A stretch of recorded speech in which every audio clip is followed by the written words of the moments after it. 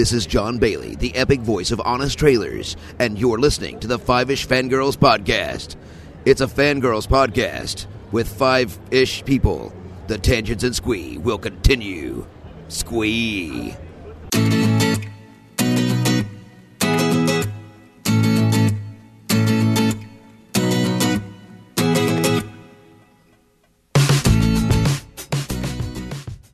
The tangents and squee continue all the way to episode 364 of the Five-ish Fangirls Podcast.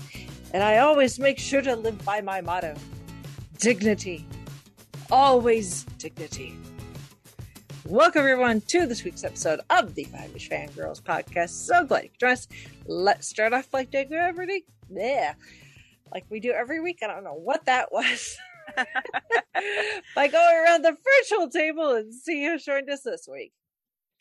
This is Chrissy in Salt Lake City. This is Holly from Wisconsin. And this is Rachel in Indianapolis, Indiana. Hello, everyone. Hello.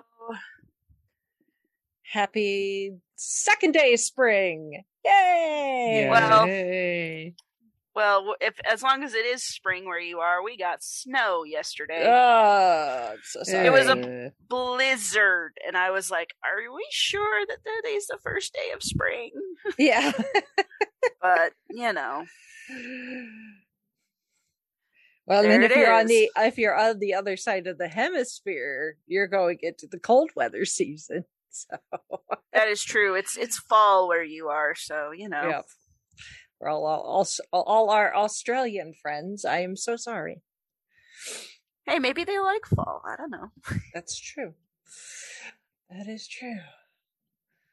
All right. Well, we don't really have a whole lot in the way of news, other than we got our first trailer, and then for our first look at Miss Marvel, coming this summer to Disney Plus. I'm so excited. June 8th. Start streaming. I'm so excited. So, and I love the fact that we are getting, because Kamala Khan is fairly new character anyway. She's just in the last books. Yeah, she's been new just in the last. Now, as I understand it, the character or the superhero has kind of was unnamed in a Captain Marvel Volume 7, number 14 in July 2013. She got officially was named January 2014. So yeah, she's not even been around a decade yet as a character. Yeah, well, and it's so the character has kind of gone through this, I don't know what to call it, just sort of this chain of, first it was this, then it was that, then it was this, and it was that, but it's because she was Captain Marvel. Well, first she's a fangirl first, So she's the character. Yeah. Someone explained it to me, and now I'm blanking on what it was. But there's been like four different versions of this character, all with different names before. Yeah. But here, so the title has kind of gotten passed around a little bit. But this particular character is which that happens in comics quite a bit. I mean, yes, we talked about that when we talked about Captain Marvel and the whole thing between not just Captain Marvel in Marvel, but Captain Marvel versus Shazam and Shazam. Yeah. Mm-hmm. So it'll be interesting to see how this one, because the comic itself has been getting mixed reception, like among comic book readers, but maybe it'll do better as a show. Who knows? Yeah, but we will see. Yeah, it's just it's like on one hand, I mean, I'm excited regardless. Mm-hmm. No, I'm just it's new Marvel, and that always makes me happy.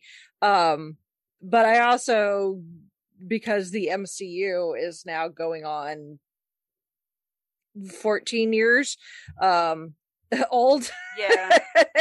In May. So,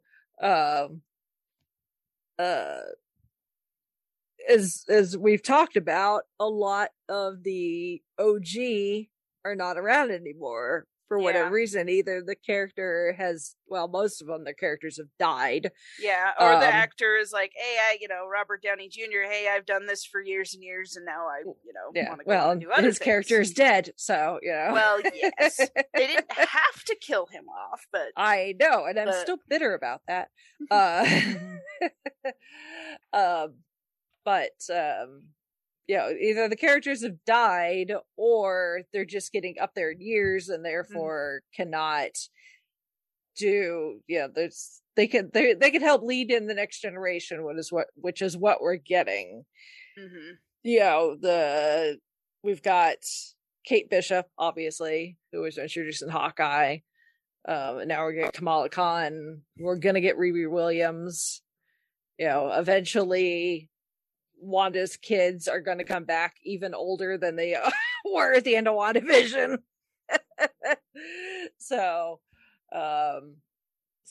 we're ushering in the next generation, but there's only so many younger without going too young, because obviously they need to be old enough to justify them putting in harm's way.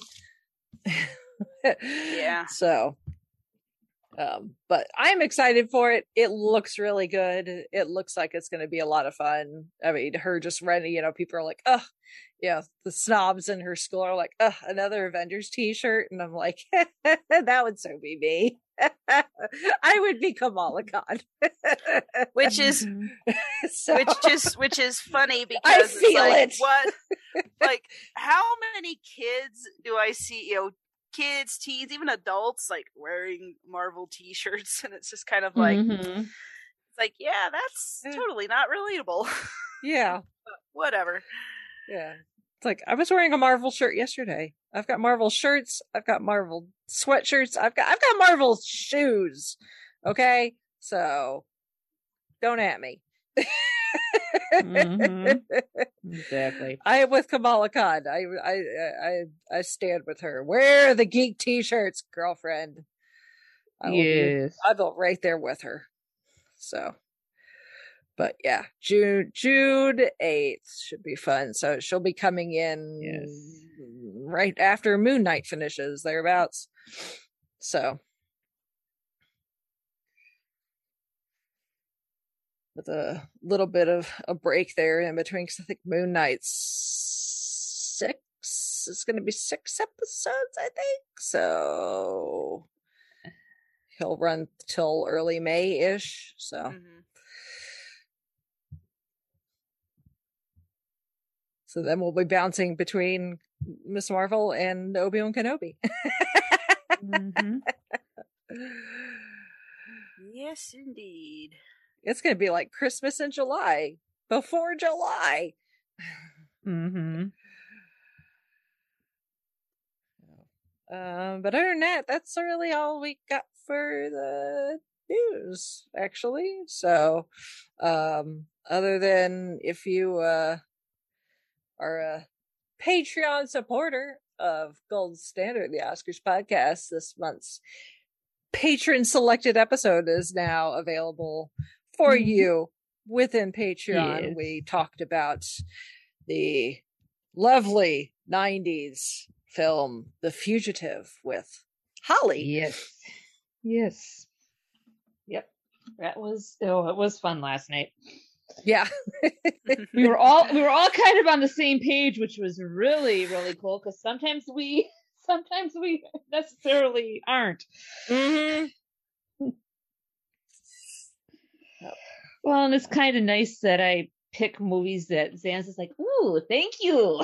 Yeah. I like this one. It's like, Zan and I kind of had the same taste, and I was like, yep, I know which ones to ask for.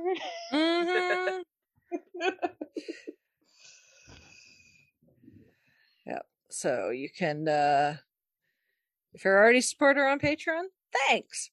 If not, you can go join Patreon and listen to that one plus all the other ones we've done, which has been a lot, even at once a month. There's quite a decent back catalog. So. Yes, there is. Oh, and all worth the listen. Yeah.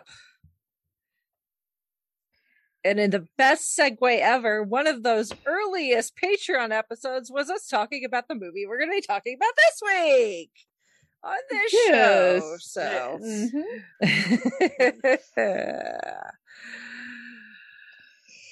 because I love this movie. We don't have any feedback, so we're moving right along to this week's main topic, which is this year is I say this like I was around then, but it still makes me feel old. The 70th anniversary. Wow. Of my absolute favorite movie of all time. If I had to watch one movie for the rest of my life, it would probably be this. Yeah, this is the only movie on Gold Standard, Patreon or otherwise, that I've given 10. And will remain that way for quite a while. More than likely. Sounds like it. Yes. Mm-hmm.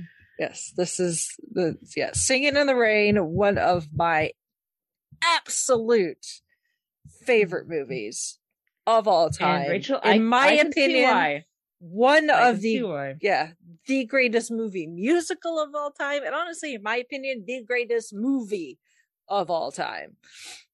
Sorry, Citizen Kane in 2001: A Space Odyssey. Take a back seat to The Man with the Umbrella. Oh, yeah. Which Derek did try to do an impressive job last night.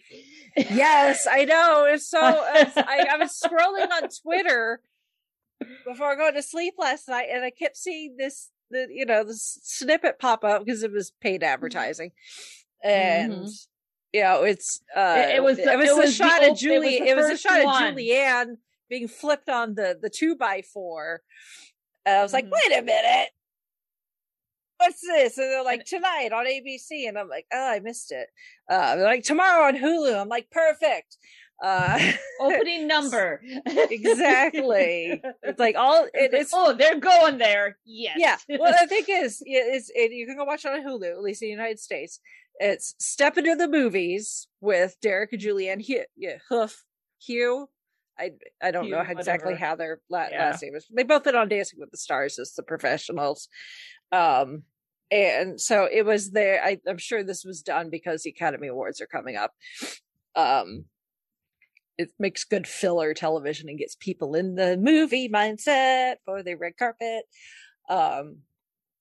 So the premise is they're putting together kind of this variety type show where they do homages to some of the greatest dance sequences in cinema history. And they do disco from Saturday Night Fever. They do all that jazz from Chicago. Their big finale is the big finale dance from Dirty Dancing. So it's like all of these recognizable song and dance numbers, but they start with Singing in the Rain. But do they do one number? No. They do multiple numbers for Singing in the Rain because that's how good it is. They can't do just one. Yep. Every other movie, it's just one. This one, they do multiple. So, yeah.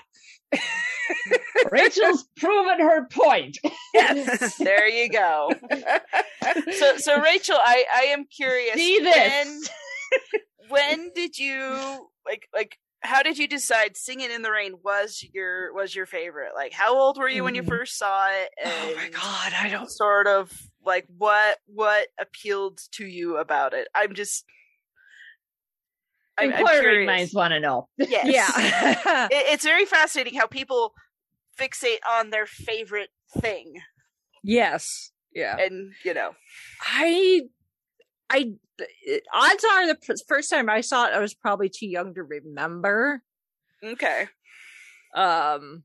Because even though my mom was more, her side of the family was more the entertainment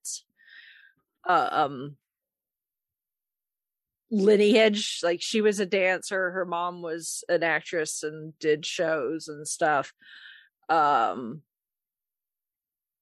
my uncle, her brother, still does plays and musicals and stuff now. I don't know if this was something my mom would have shown me. I almost want to say this was something more likely my dad would have shown me, though, because he and I have a mutual love for another movie that actually is having an anniversary this year, The Music Man. Yes. So, nice. I love that one. We may have to review that one another time. It's on the list. Good. Good. And the funny thing is I taped that on St. Patrick's Day. I DVR'd it. Yay! Serendipity. Perfect. Yes. I own the DVD, so yes. Yeah, I do too. Not deleting. So odds are this is something probably my dad showed me at some point, but I was probably too young to remember. My earliest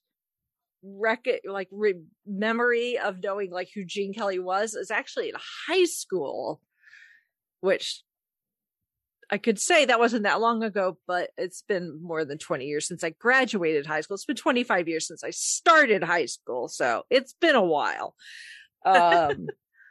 That I don't know what it was. I don't know if it was just a combination of me being in like drama class and us talking about like the history of theater, and therefore that includes musicals and the way stuff has been adapted. I don't know. It's just one of those things. It's just always been there. I discovered it and I zeroed in on it, and I'm like, the thing right there, that's my thing.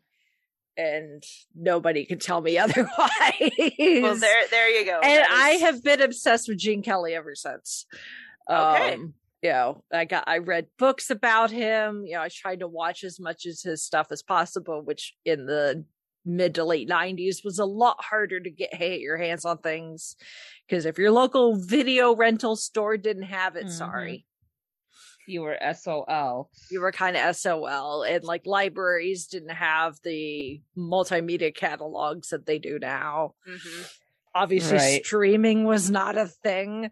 Or if they did have it, it was real. If the libraries did have the multimedia, it was a real strict. It was a quick turnaround, not like today, where you can have it for this long. It's like, nope, you need to have it back in X number of days. Yeah. Like, can you bring this back tomorrow, please? 5 minutes from now. Yeah. You can have it. Right, You can have it till then. Yeah. I mean, you think about it. We live in a time where we have an embarrassment of riches when it comes to classic. That's a good way of putting it. Mm-hmm. Right? Everything. Yes. I think of that, especially with my anime fandom. Oh my goodness, yes. What times we are living in now, but whether it's classic Hollywood films or what have you, or the people who decide to wait and then binge, and it's just like, oh yeah. And for those of us who are just like, give me now, and then have to wait a week, or what do you mean there's a cliffhanger? I'm going to be on hiatus for 3.5 months. Right. Yeah. Well, let's see. So this was the first time I'd actually seen this movie. Really? Really. Wow. Somehow it just was one of those things, like, I just missed it. There's a lot of old movies I've seen, a lot of musicals I've seen. But yeah, this is the first time, and I had seen clips of it, and I knew about the scene, the I can't stand him, and I can't stand him. I had a roommate in high school, not high school, college though. And she would quote that, and she was like really into old movies. She showed me Roman Holiday, which is like, my heart, I love it. And she was always going to show me Singing in the Rain, and we just never got around to it. So, hi Shelley, if you're listening. But yeah, so like all these little lines and things, I'm like, oh, she used to say. That's where that comes from, and all these different things. I called Chauncey a big lummox all the time, and he would not get the reference. He's like, "Where did you get that from? That word lummox?" I'm like, "It's for sitting there." I finally had to pull the clip of, when Lena is admitting what she did to Kathy. Yeah. Yes.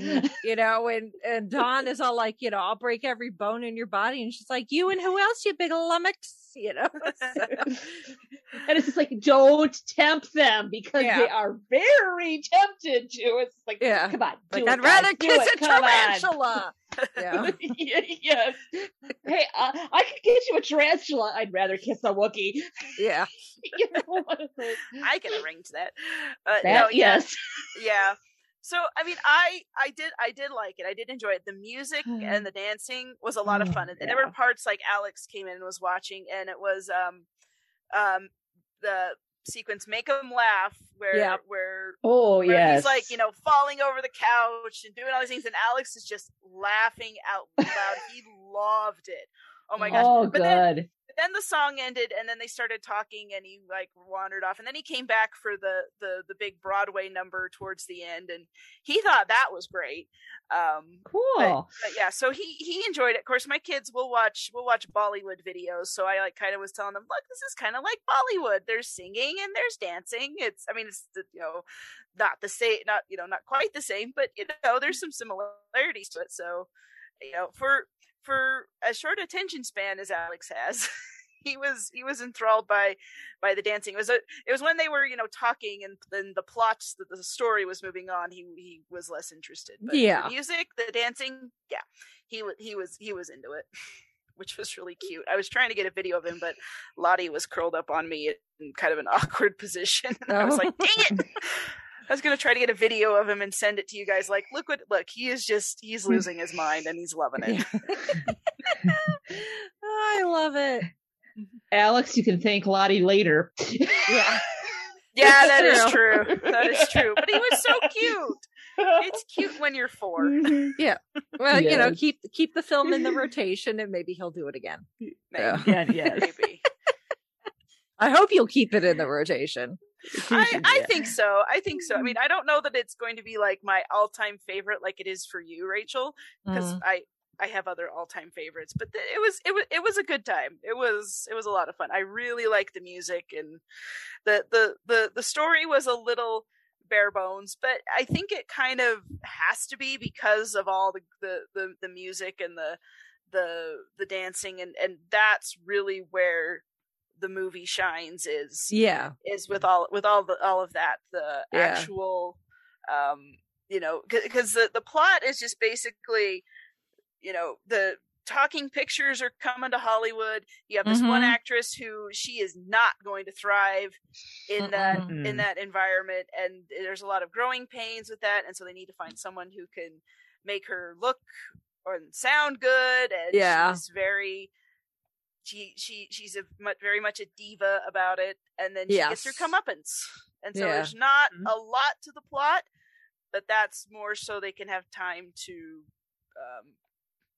sing and dance, and Gene Kelly can do his awesome tap dance routines. Yeah. Well, and the thing is, it's like, for this being 1952, the big Hollywood musical is still a thing, but it is slowly phasing out. They were lucky they got this in when they did. Because in like less than a decade, the big flashy Hollywood musical would be kind of DOA. There would still be the occasional one that would pop up, obviously, because we got like West Side Story and still My Fair Lady and Sound of Music and stuff to come, and Mary Poppins. But those were the last vestiges of the big flashy Hollywood musical. It was kind of a nostalgia thing, like, oh, remember when they used to do that? It's a love letter to the real golden age of Hollywood, which was once sound had been adapted, musicals were one of the genres that really took off. Oh, of course. And that's where we get, the big, Busby Berkeley type musicals that we equate with the 30s and 40s. And so it's a love letter to a bygone era, but it's also a bit satirical too, poking fun at Hollywood in this time period, which is not something you would expect in the early 50s. No, especially especially in something like this. It's like on the surface, you're like, oh yeah, it's a love letter to the movies. But then when you really listen and pay attention to the plot and the bits in between the big, song and dance numbers. Oh yeah. It's like, they're poking fun. Oh yeah. And taking the mick out of Hollywood. There were some moments that I was just like, it's like, dang, that's something I'd say about Hollywood. Bird shade. I'm like, are we sure this came out in 1952? This sounds like something that you'd hear on YouTube today. Yeah, and the thing is, it was kind of fun. True. It's the thing is, it comes off as satirical, but it's based in truth because, obviously, modern cinema as we know it really got started in the 1920s, where we would start getting what we consider feature-length movies. I mean, obviously we had the first Academy Awards in 1929. You can go back and listen to the very first episode of Gold Standard. We start there. And that was a silent film. Mm-hmm. We say silent movies. I mean, movies were never truly silent. It's just, it was music.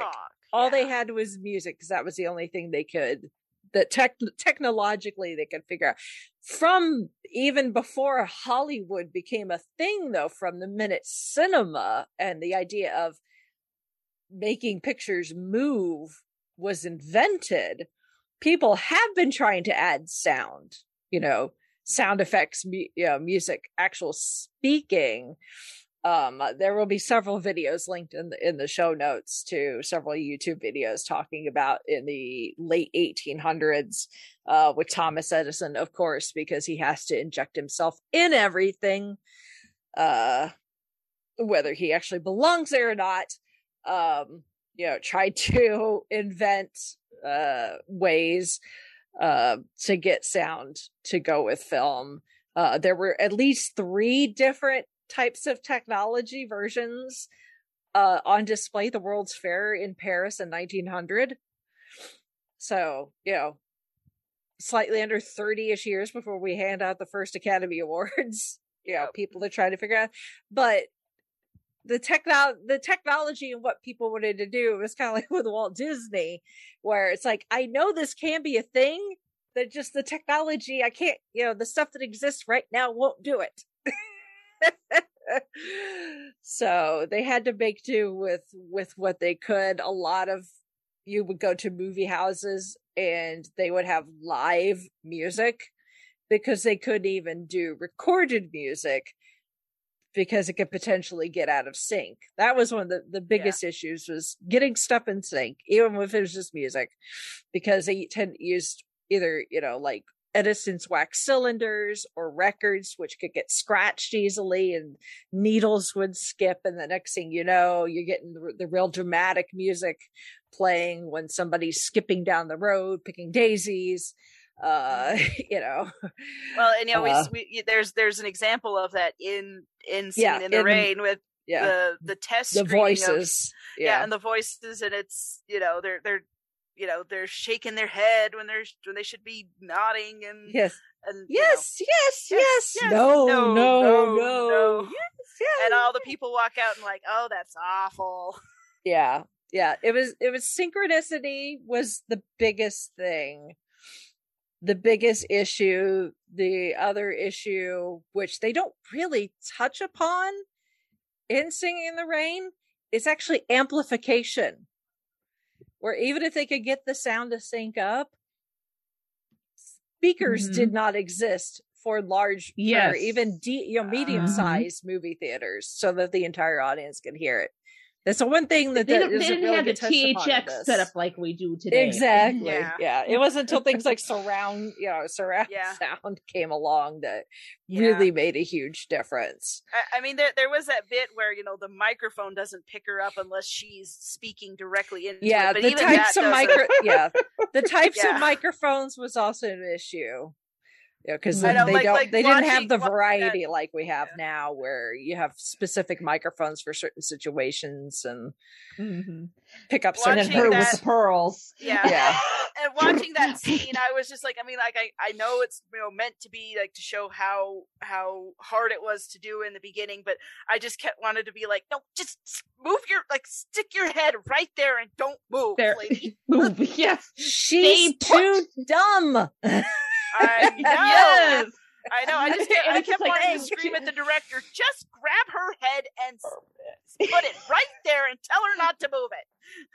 Like, and then when she asks, it's like, do you think I'm dumb or something? I'm just like, you really want us to answer that? Like, you resounding yes. Yeah.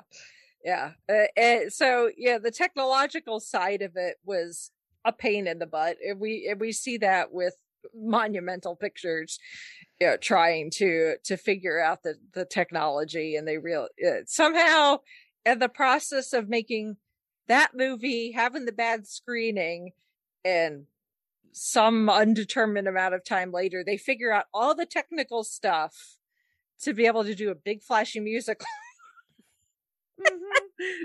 You know what? It's called suspension of disbelief. It's like absolutely, you guys can figure this out because you just sang a song about it. Exactly, exactly. But on the Hollywood side, besides the technical stuff, is a lot of the big stars of the time. Once they were like, oh, we can have them talk and not just move their mouths and then show it, you know, a card up on the screen with words. They realized that some actors were not going to translate very well. In some cases, it really was their voice. There are some actors that looked great. They looked the part. You know, that's Lena Olmont.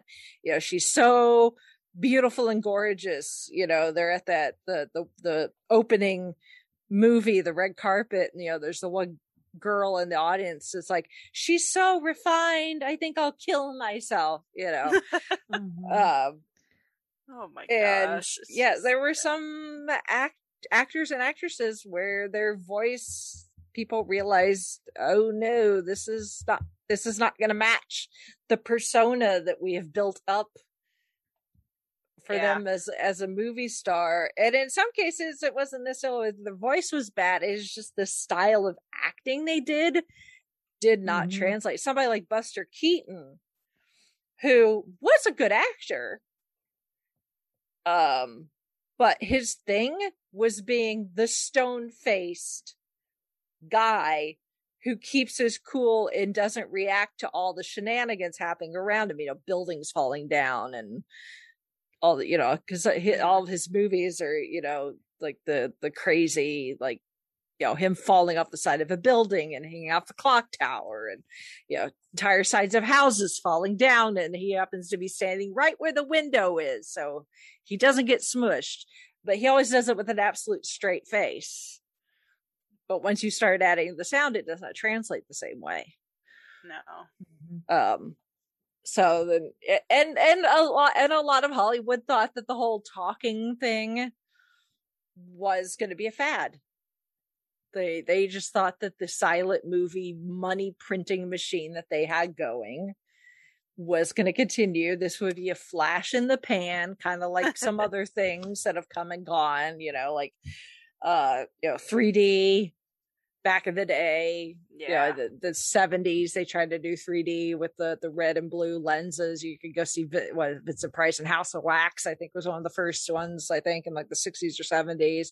Some theaters had tried to do smells or other type 4D effects, you know, seats that move, that stuff never picked up mainstream. There are some very specific places you can go to. A lot of theme parks have theaters built like that.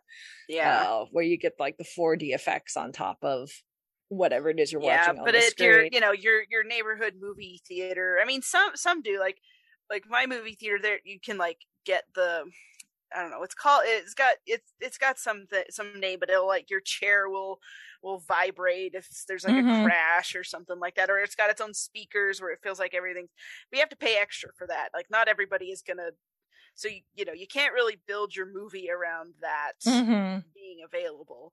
I mean, you've got stuff like IMAX, which most places have, which is amazing, but really that's it. You think about like all these silent film stars, and they think, oh, we're gonna, silent films just the way it's gonna be. Yeah. But then you kind of have to think like, well, this new technology's there, and then you're gonna discover people who, like this one, Kathy Selden, she's got a beautiful voice and she can sing and all these things, and so it's gonna open up a new avenue for people that maybe they didn't have the presence to be stars in the silent film era, but they have the voice for it, and the voice is really what sticks, which and now, if I don't know, they'll ever make another silent movie, and that will be kind of the what's the word, the gimmick, I guess. It'll be some kind of gimmicky thing, and that one will get all the Oscar nominations. Like, ooh, look how much they're hearkening back to the days of yore. I mean, we will get that on Gold Standard, but not for quite a while when we do The Artist, which was 2011. So, well, there you go. It's like, I'm sure they've done that. I just wasn't aware of it. But there you go. Yeah. Where it's kind of about the same. It's about the silent era. So, the funny thing is even in actual Hollywood, it's funny that Singing in the Rain has this kind of plot, secondary plot of the studio is trying to figure how to keep up with modernizing, and then the stars trying to keep up, and then you got kind of this sub-ish plot of Lena's voice being so terrible, so they have someone like Kathy come in to dub for her, and that was a thing that Hollywood did actually for a long time in the 50s, actually, going in the 50s and 60s. There were I guess if you paid enough, if you paid enough attention, you would know. But she was Hollywood's worst kept secret. There was a woman by the name of Marni Nixon, who was the singing voice of most of the major stars. She did the singing voice for Natalie Wood in West Side Story. She was Deborah Carr's singing voice in The King and I. She was Audrey Hepburn's singing voice in My Fair Lady, which Deborah Carr for The King and I actually,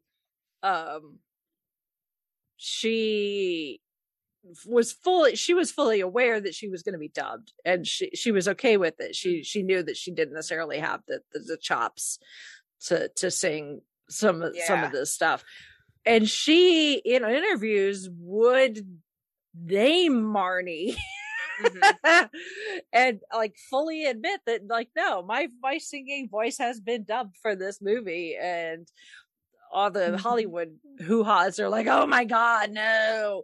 They try to keep that thing under wraps, and like Natalie Wood, they let her do all of West Side Story and sing, and it wasn't until after they were done that they told her they were going to scrap all of her recordings and replace her. Audrey Hepburn apparently was not happy with it because she thought Marni was just going to do like some of the high notes that she wasn't capable of, and then found out that no, Marnie was actually going to dub everything and was rather upset about it. So, well, some years ago, like just kind of dubbing in general, there was a Nostalgia Critic video about talking about, dubbing over, people who, singing, and he used the two examples of Russell Crowe in Les Mis and Emma Watson in Beauty and the Beast, because neither of them are very good at singing. And it's like, why is it such a big deal that why do you don't need to sing? You can act. I mean, there's a reason that, that's called the triple threat. If you can act, sing, and dance, then that's amazing. But if you can only do one or even two of those things, that's good too. But very few people can do all of it. And so it is no shame.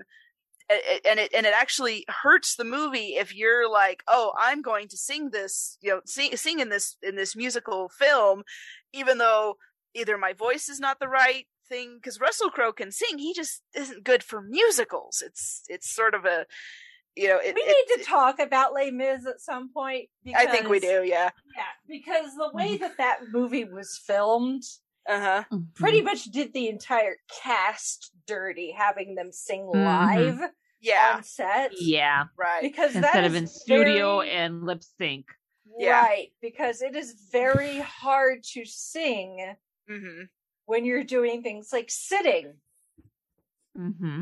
Yeah. Your body watching your mark makes a huge the body position makes a huge difference in how well you can reach certain notes and use the diaphragm. Well, and even in Bollywood, which is famous for its actors who can do all three, routinely they will have they'll have a recording of someone else singing the songs. So so rarely, like I've got a lot of Bollywood soundtracks where, I just love to listen to the music, but it'll have the singers listed, and they are not the people who are playing the characters singing in the movie.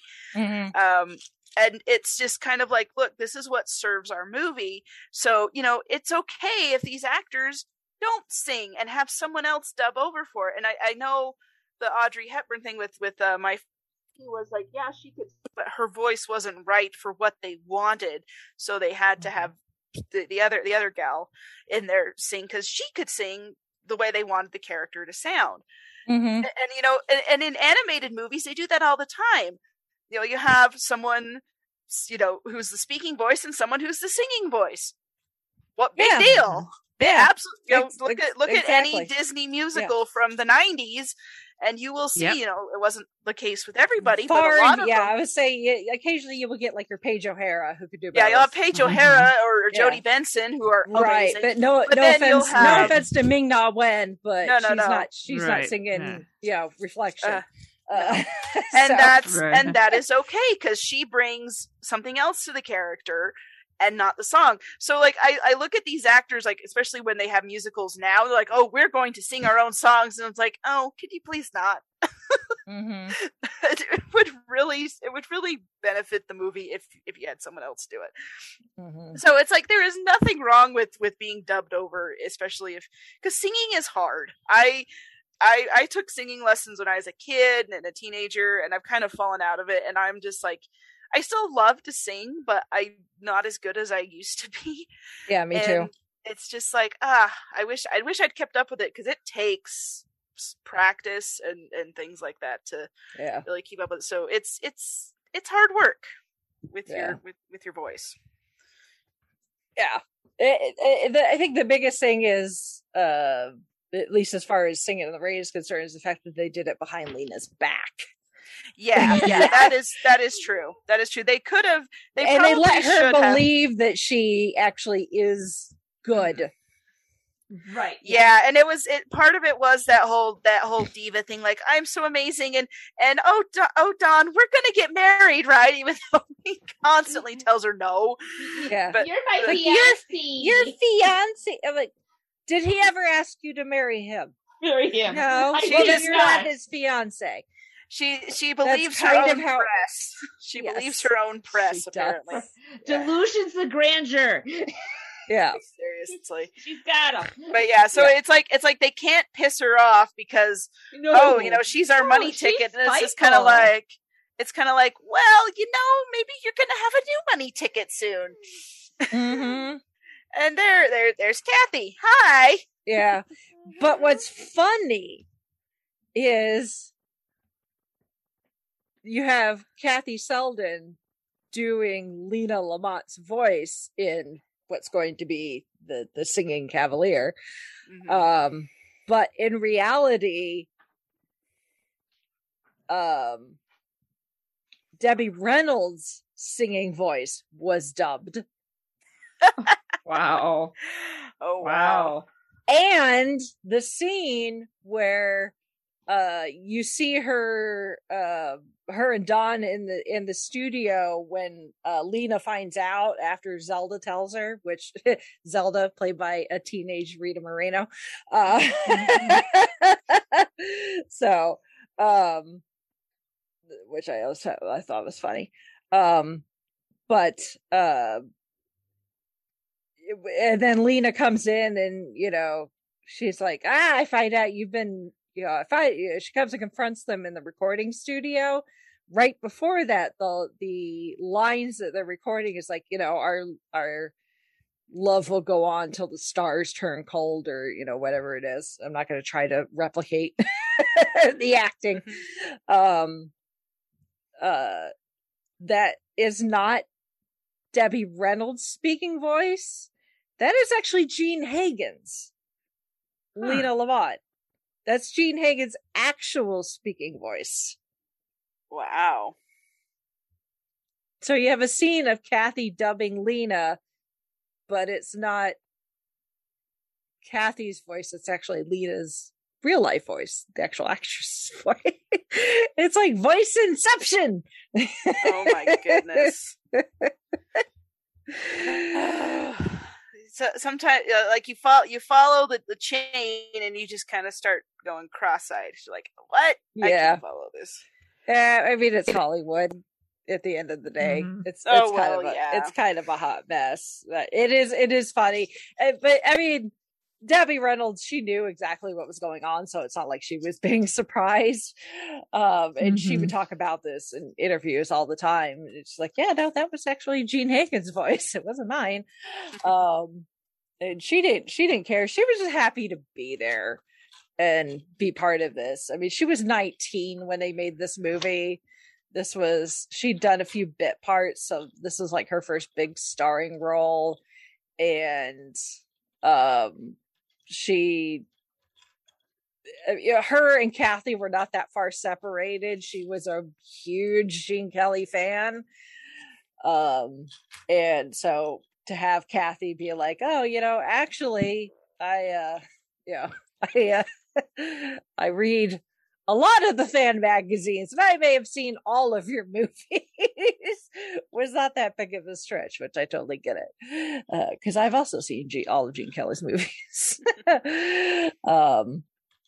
But she also knew how hard this was going to be. I mean, it's always hard when you get your first big role. You're like, oh, this was my big break. I hope I don't screw it up. It's even more so when you're acting against somebody like Gene Kelly, who was a huge star in his own by this point. American in Paris had won Best Picture of the year before, which, yay, but royally pisses me off because I really think that's why Singing in the Rain got denied. the following year. But the production of this movie was tough for everybody involved. Debbie Reynolds, because she was young and inexperienced, she had come in, she'd been a gymnast, so she was an athlete, but she wasn't necessarily a dancer. By the time they finished filming 14, 16, however many hours it was for the Good Morning sequence, she'd get back to her dressing room and take off her costume and her shoes, and her feet would just be bleeding because of going so hard. At one point, she went and hid under a piano crying her eyes out because she was just like, I can't do it. I can't, because Jean God love him. The man was not perfect at all. Good looking, very good looking, fantastic, super talented. Absolutely a triple threat. But the man was a huge perfectionist when it came to his work, and he expected everyone else to be to that same standard, which is really difficult. Yeah. And Gina got into her about something, and she took off and set in a adjoining soundstage or something, and found a piano and was hiding under it and crying. And someone approached her, and they're like, "What are you doing under there? Why are you crying?" She's just like, "I can't do it. I'm so, it's like, I'm so inexperienced that I just can't keep up." And the person is like, "Oh, come out here. Let me talk to you." It was Fred Astaire. Oh, man. Oh. Fred was like, "Come with me," and he took her to where he was rehearsing, which he famously never let anybody watch him rehearse.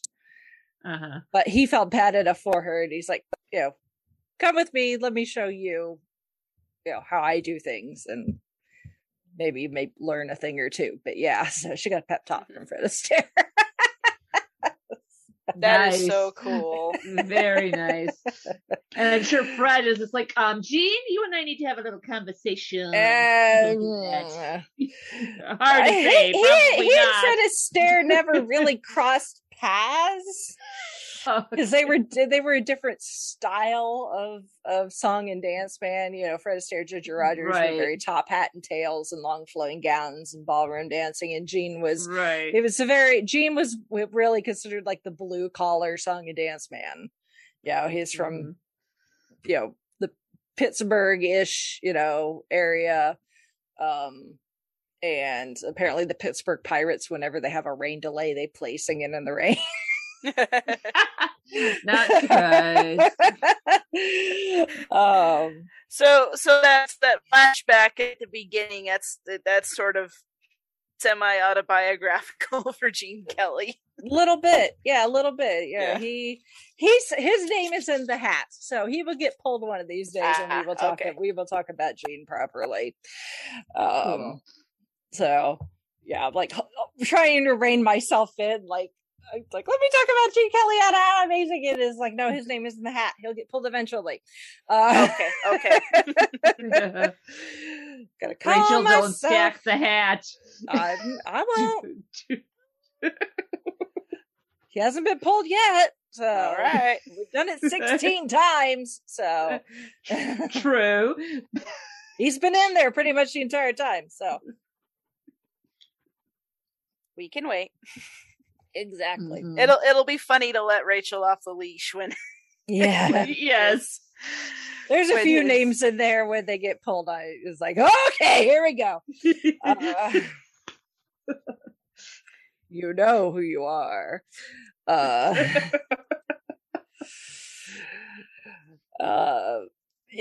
Donald O'Connor, who played Cosmo Brown. The poor guy, I mean, obviously also talented.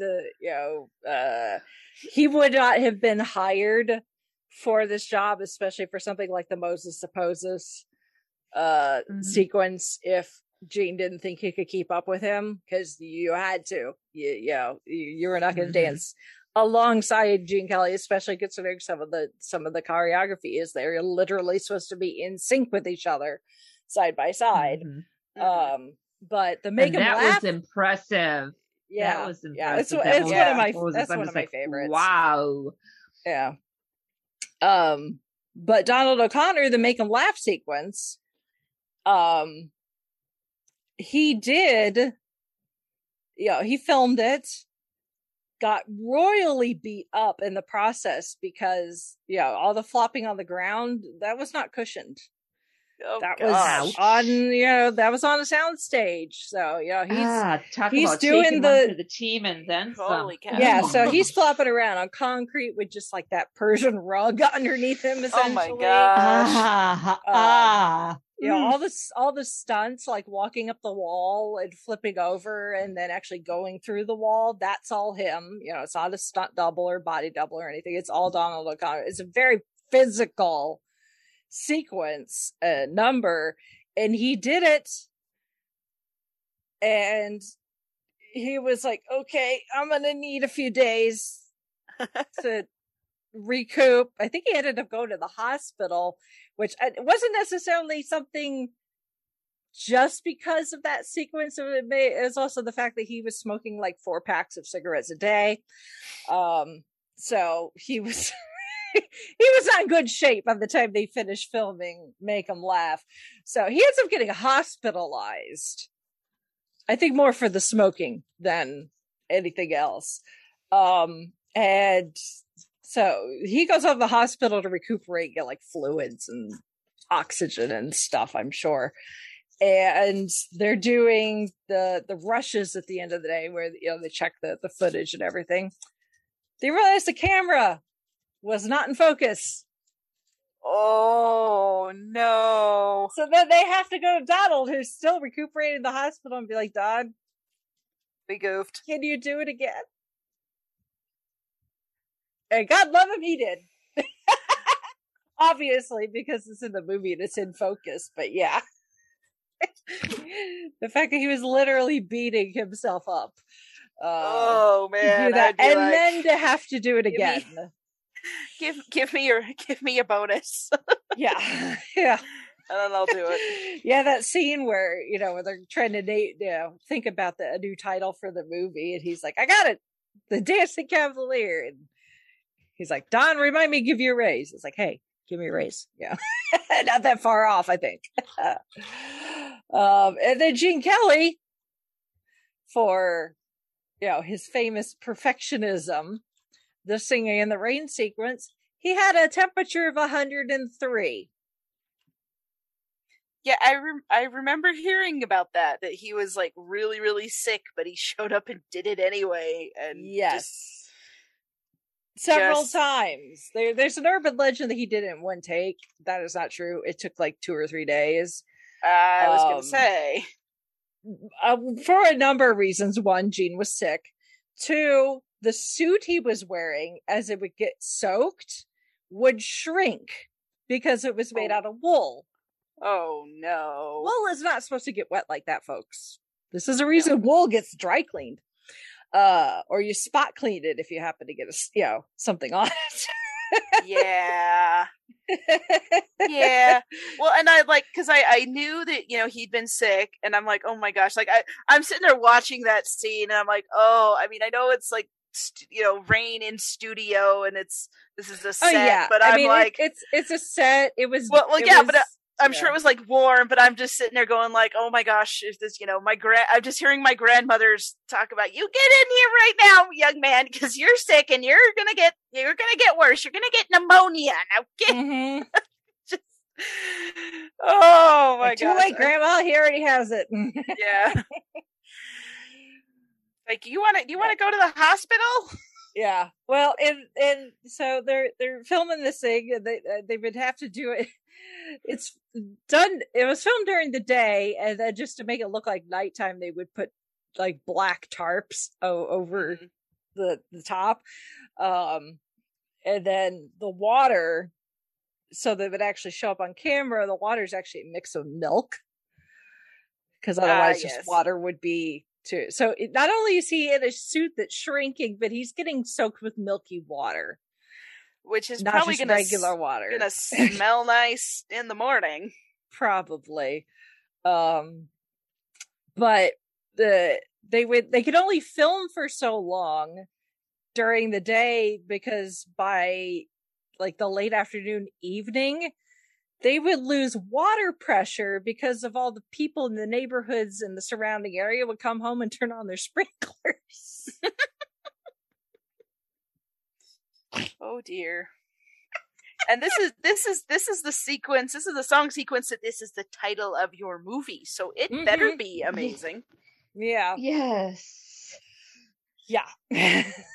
So yeah, there were some speed bumps in the production of this movie. Just a few, you know. Just people ended up bloody and bruised and sick, and water would run out in the middle of the day. And this, that, the other thing. Yeah. But they persisted, and the movie was finished, and it got its red carpet premiere March 27th, 1952. Got its full US release a few weeks later, April 11th. It had a budget of $2.5 million and made $7.2 million. Which in 1950s money that's a lot of money. Yeah. Big time. Yeah. So it was the 10th highest grossing movie of the year in the US and Canada.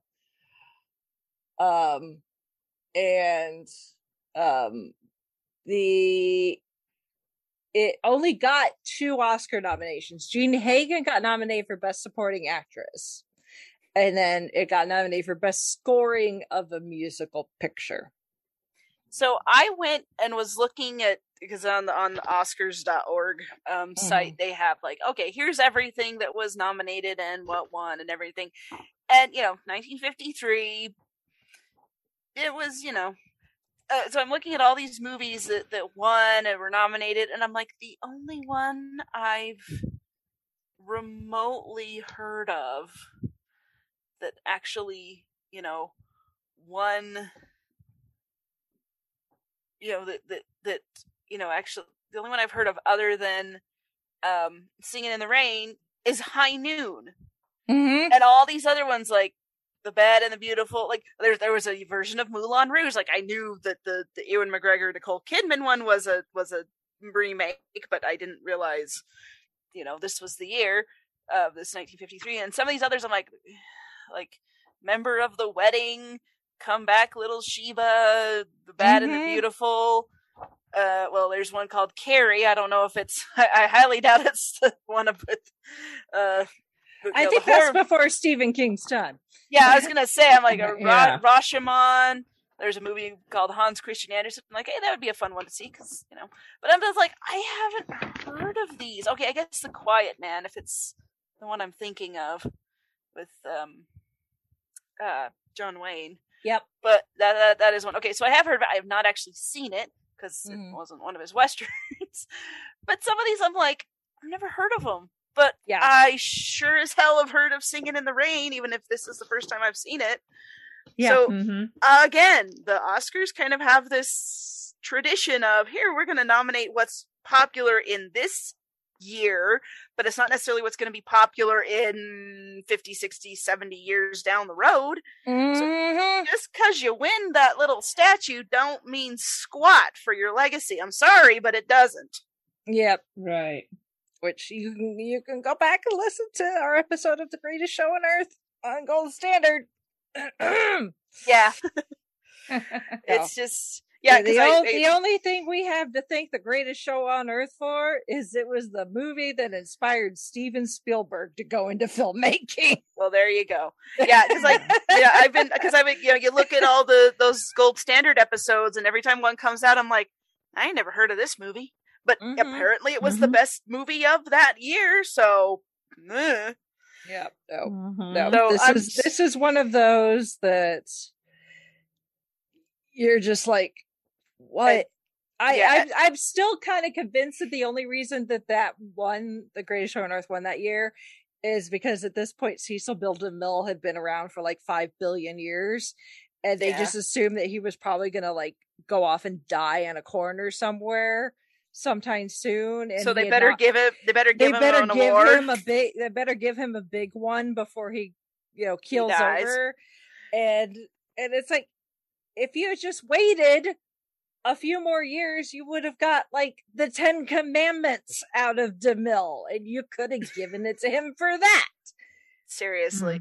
Yeah. It's just, this is, my soapbox, because now, like, critics, like, film historians, they love, like, Singing in the Rain is on those top lists all the time, and it changed movies, or it's very iconic, or blah blah blah, whatever. And you look at the year Oscars, 2 nominations. Did it win either of them? No, I don't think so. No. Nope. So there's my little rant about the Oscars, just as a side note. Just in general, and I'm, know. Sometimes they don't know what they're thinking. We gotta forgive them, for they know not what they do. I think sometimes they don't think is part of the problem. Not every year. Not every year do you have a Return of the King or a Lord of the Rings trilogy that you can honor, that something that is going to last for years and years and years and years, and we talked about and looked back as that one. Do that movie, because that did amazing things. Some of these are just kind of like, well, it was good enough for this year, which some years there's probably not so great to choose from, but at the same time it's like, you had Singing in the Rain, guys. Yep. And 70 years later, I'm still bitter. Well, I think Gene Kelly and company got the last laugh ultimately. Well, yeah, I mean, longevity-wise. Yes. Yeah. Definitely. Absolutely. I mean, this movie has just been homaged and parodied and referenced. It is anywhere and everywhere. It's like I'll tell you this. Well, go ahead, Holly. I really enjoyed this because this is the first time I've actually sat down and watched the whole thing.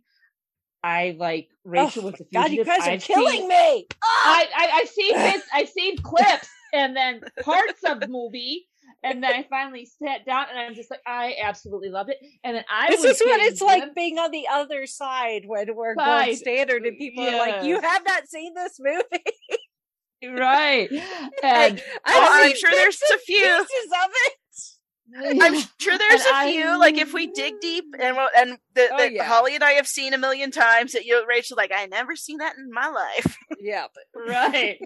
and just the way that Cosmo and they interact, it's just, I was getting glimpses of Wallace and Davis from White Christmas just a little bit. I'm just like, okay, I'm pretty sure Singing in the Rain came out first, but I'm wondering if that kind of interaction and interplay didn't kind of inspire us. Like, let's have a little bit of that. In this era, the kind of your handsome leading man and having kind of his goofy sidekick was a very common thing combination, and then having some, beautiful young woman or two or three in some cases. And let's see, Anchors Away is another Gene Kelly, where it's him and then we had Holiday Sinatra. Inn. That one, Holiday Inn, and then On the Town is another where it's Gene and Sinatra, and I can't remember the third guy. So yeah, it was kind of just a common formula for the movie musical then, was to have your handsome leading man and then his still good looking but not quite as classically good looking but still can sing and dance best friend usually. Yeah. Cohort in crime. Yes, exactly. Yeah. And like I kept, and maybe it's just because it's a mark of just sort of how cynical I am about movies today and storytelling today. I'm like, if this was made today, Cosmo would like turn out to be the villain, and he's just like, everyone looked at you and yeah. and they never gave me the time of day, but now everyone will know that I was the brains behind. He would be the Ernesto de la Cruz. Yes. Come on, Lena, you and I, we're gonna make the town. Yeah, or something. I'm just yeah. I'm like, in this era this is one of those movies where this better not be touched as far as remakes are concerned. Oh yeah. I mean, everybody. It's been adapted for the stage, which that's fine. Yeah. Obviously, watching it Broadway stage. Yeah, that's fine. But anything else? But this is one of those you do not touch this and remake it. Yeah, I'm a little. No, I was worried. I like normally I would say, yeah, they'll never do it, but then again, they remade Ben-Hur, so I'm just kind of like, It's like, what other creatively bankrupt crap are you gonna pull, Hollywood? Yeah, really. But anyway, original ideas, we need them. Seriously, where's the modern Gene Kelly who can come up with? I mean, well, what I was going to say before is because I was working on a story time, because we do like these little story time packets people take home while the library, we can't quite do story time just yet because the weather outside, we have to do everything outside still, and the weather hasn't been great. So we just make little take home kits. So one of the ones I did this just a couple weeks ago was a springtime one, and one of the books that I found was actually a picture book of Singing in the Rain, not the movie. Oh, cool! Not the movie, but it's just the song. It's the song lyrics with pictures of kids playing in the rain, and it's just like, and it was like kind of an epiphany for me because I didn't realize that the song came first and then the movie. Oh, yeah, the song comes from the 20s. Mm-hmm. Yeah. So there's still at some grocery stores in my hometown that when I go to, in their produce department, when the sprinkling above the produce is supposed to start, guess what comes up? Oh, Singing in the Rain. Yes. Oh, I love it. Yep. Yeah, it was. It's so funny. Like, I remember years and years ago, like we were in the middle of a drought. Like, when is Utah not in a drought, basically? But there was like a radio station, like, we need the rain, so we need to come up with songs that, talk about rain. And all the songs I could think of were really sad. Like, oh, she left me and my heart, it's all awful. Yeah, and then they're like, the only ones that were happy that they could think of was Singing in the Rain and I Love a Rainy Night. So they're like, we're gonna play music so we can get.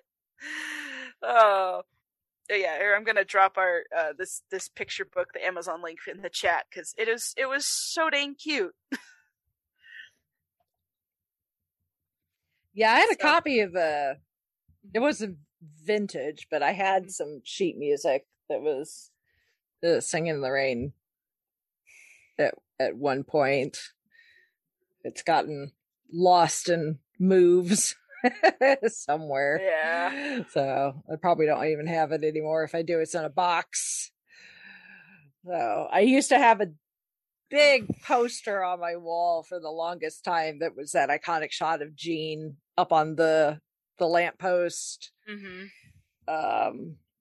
So you used to be able to replicate that at Walt Disney World. Oh dear. In the Disney's Hollywood Studios, they had a backlot area that was designed to look like your sets, like one section looks like a New York street with the entrance to the subway and that sort of apartment buildings and that sort of thing.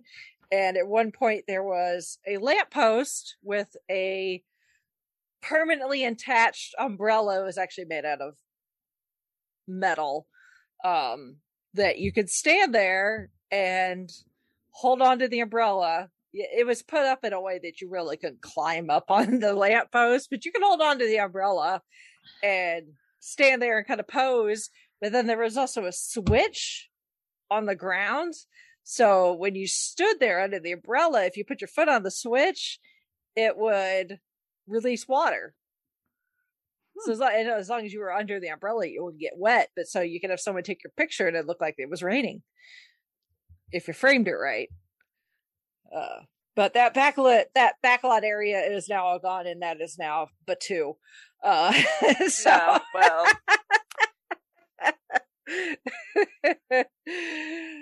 It is now a galaxy far, far away. And then that scene was also one of the vignettes inside the Great Movie Ride, also at the studios, which that attraction actually opened while Gene was still alive. So he was actually able to give the A-OK on the audio animatronic.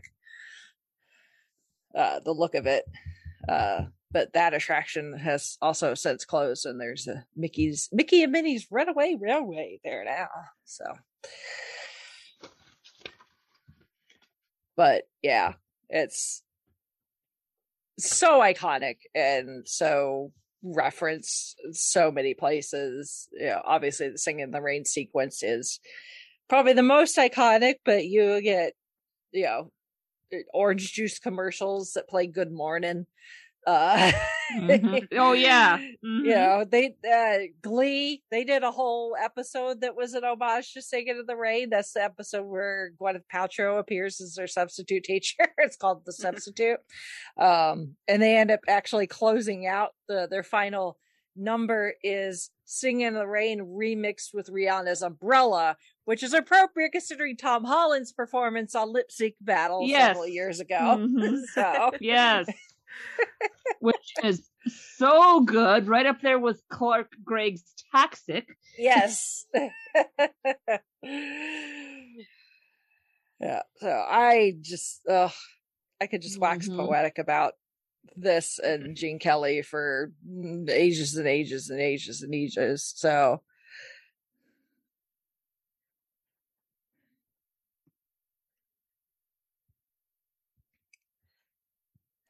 but yep, no.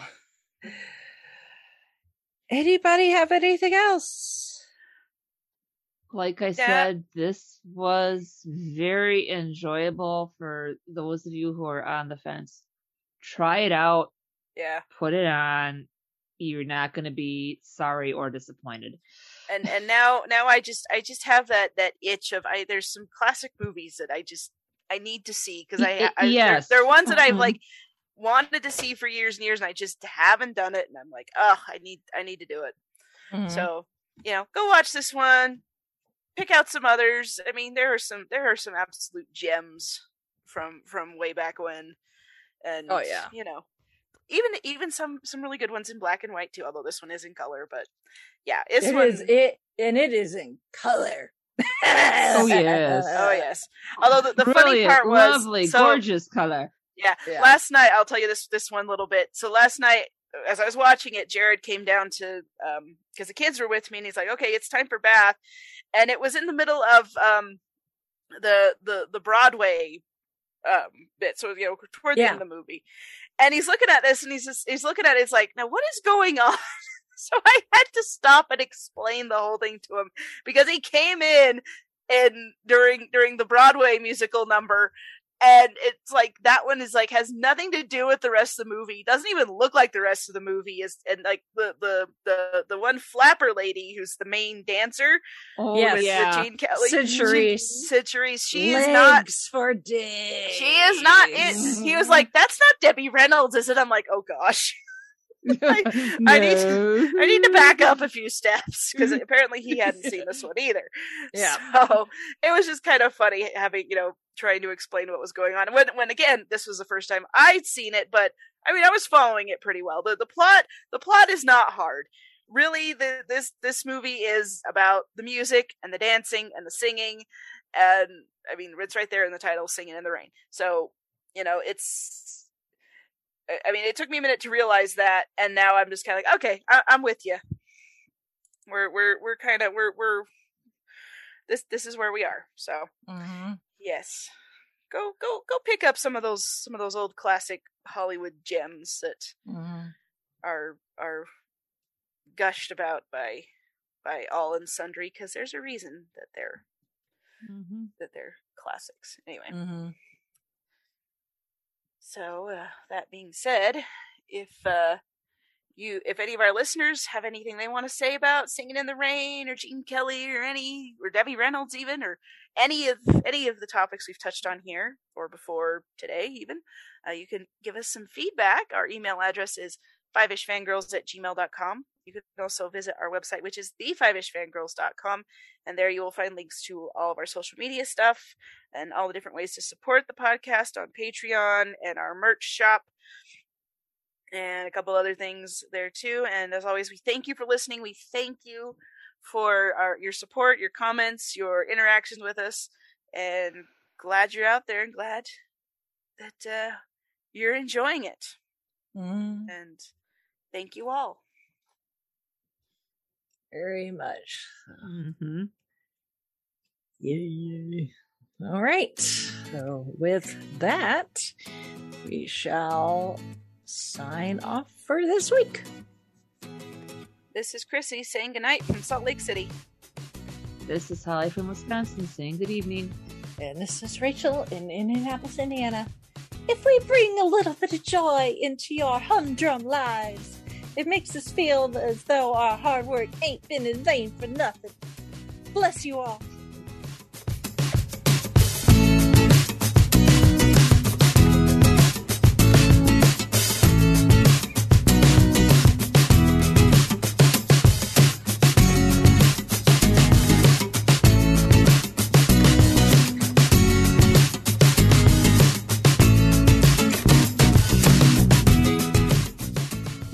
Listening to the Five-ish Fangirls podcast.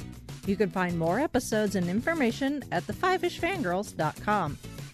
Any and all books, movies, games, and any other forms of media mentioned are owned and operated by the respective copyright holders. No copyright infringement is intended or implied. If you wish to support the show, the easiest way is to leave us a rating and review. More ratings and reviews will make it easier for others to find the show.